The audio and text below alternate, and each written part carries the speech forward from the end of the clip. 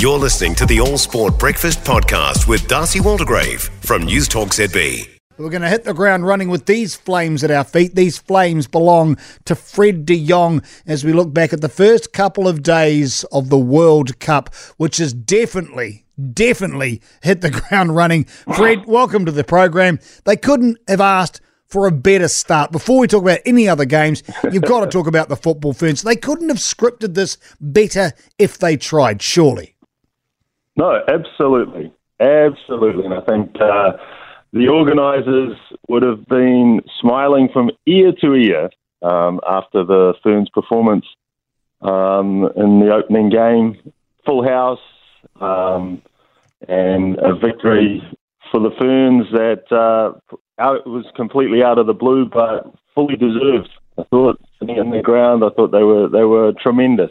They were amazing. I thought the tactics they got were spot on. They just didn't let Norway settle, and they scored a wonderful goal that just set the stadium alight, which was a terrific occasion. Absolutely, it was. It's 7:10. Let's look back before we look forward to the games that have already taken place. 64 games in total.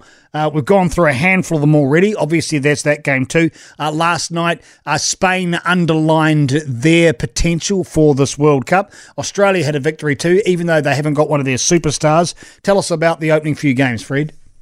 Yeah, I think, on both sides of the Tasman, the results went the way of the hosts, which was, a terrific opening for the tournament. As I said, Australia made heavy work of their win against Ireland. I think everyone was expecting a much easier path in that game, but Sam Kerr sitting on the sideline with a calf injury, that is a massive blow to Australia. One of the best strikers in the world, Sam Kerr, and she's pulled a calf in the last training before the World Cup. Won't be cited, they're saying, until the knockout stages, so probably will miss their first 3 games. Definitely won't play in the next game.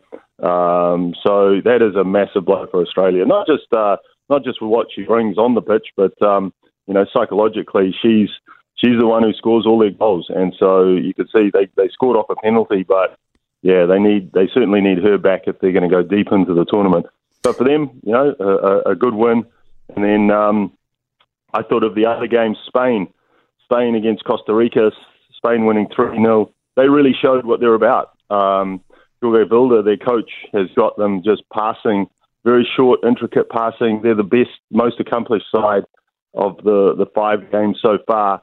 They were good. Aitana Bonmati and a late cameo from their real star, Alexia Putellas.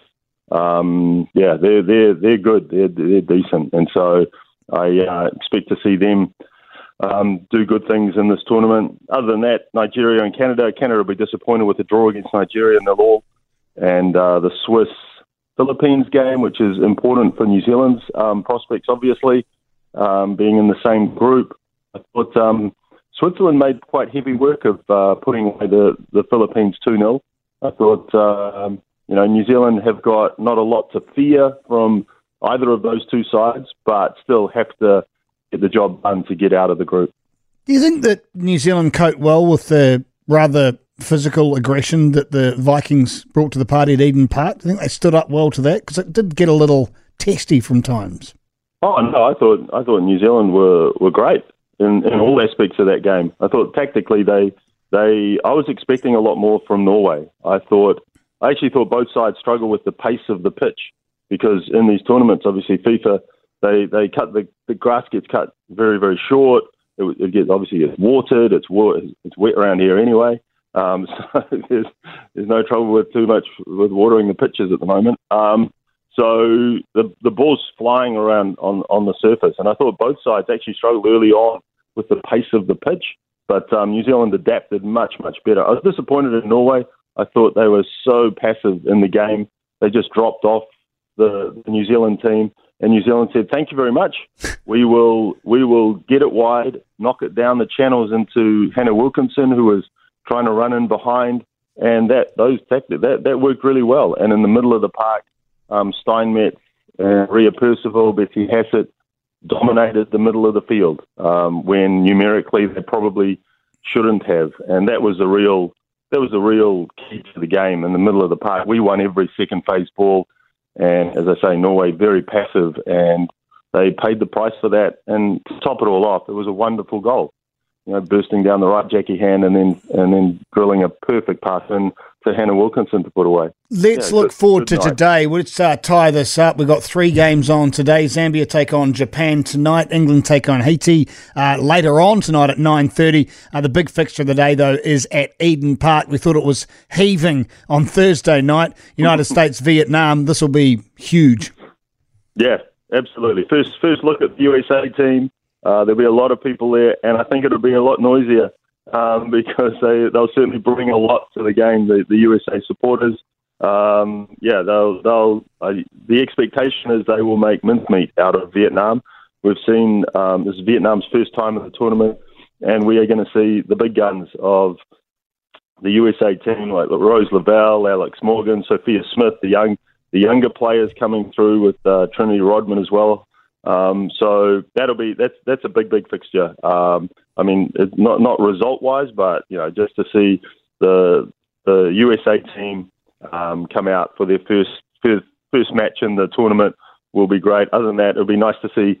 We'll be good to see England up against Haiti and whether they can show the form that won them the Euros a couple of years ago. And the Zambians take on the Japanese in Hamilton, and that winds up the day's play. It's promising so much, and already it's got off to a right snorter. You're a happy man, Fred de Jong. Yeah, certainly are.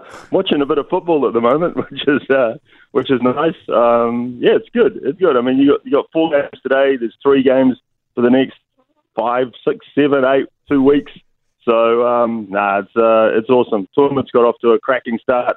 And, for all the talk of ticket sales and that, there was a good crowd in yesterday at the Spain-Costa Rica game down at the Cape Town. And so, hopefully, as the tournament builds, which is the expectation, as people get to know the teams and follow the fortunes of those teams, they'll go along. And I'm sure that at the end of the tournament, people look back and go, we did a good job in hosting this tournament, and we got out and we supported the teams really well. For more from the All Sport Breakfast with Darcy Waldegrave, listen live to News Talk ZB on Saturday mornings or follow the podcast on iHeartRadio.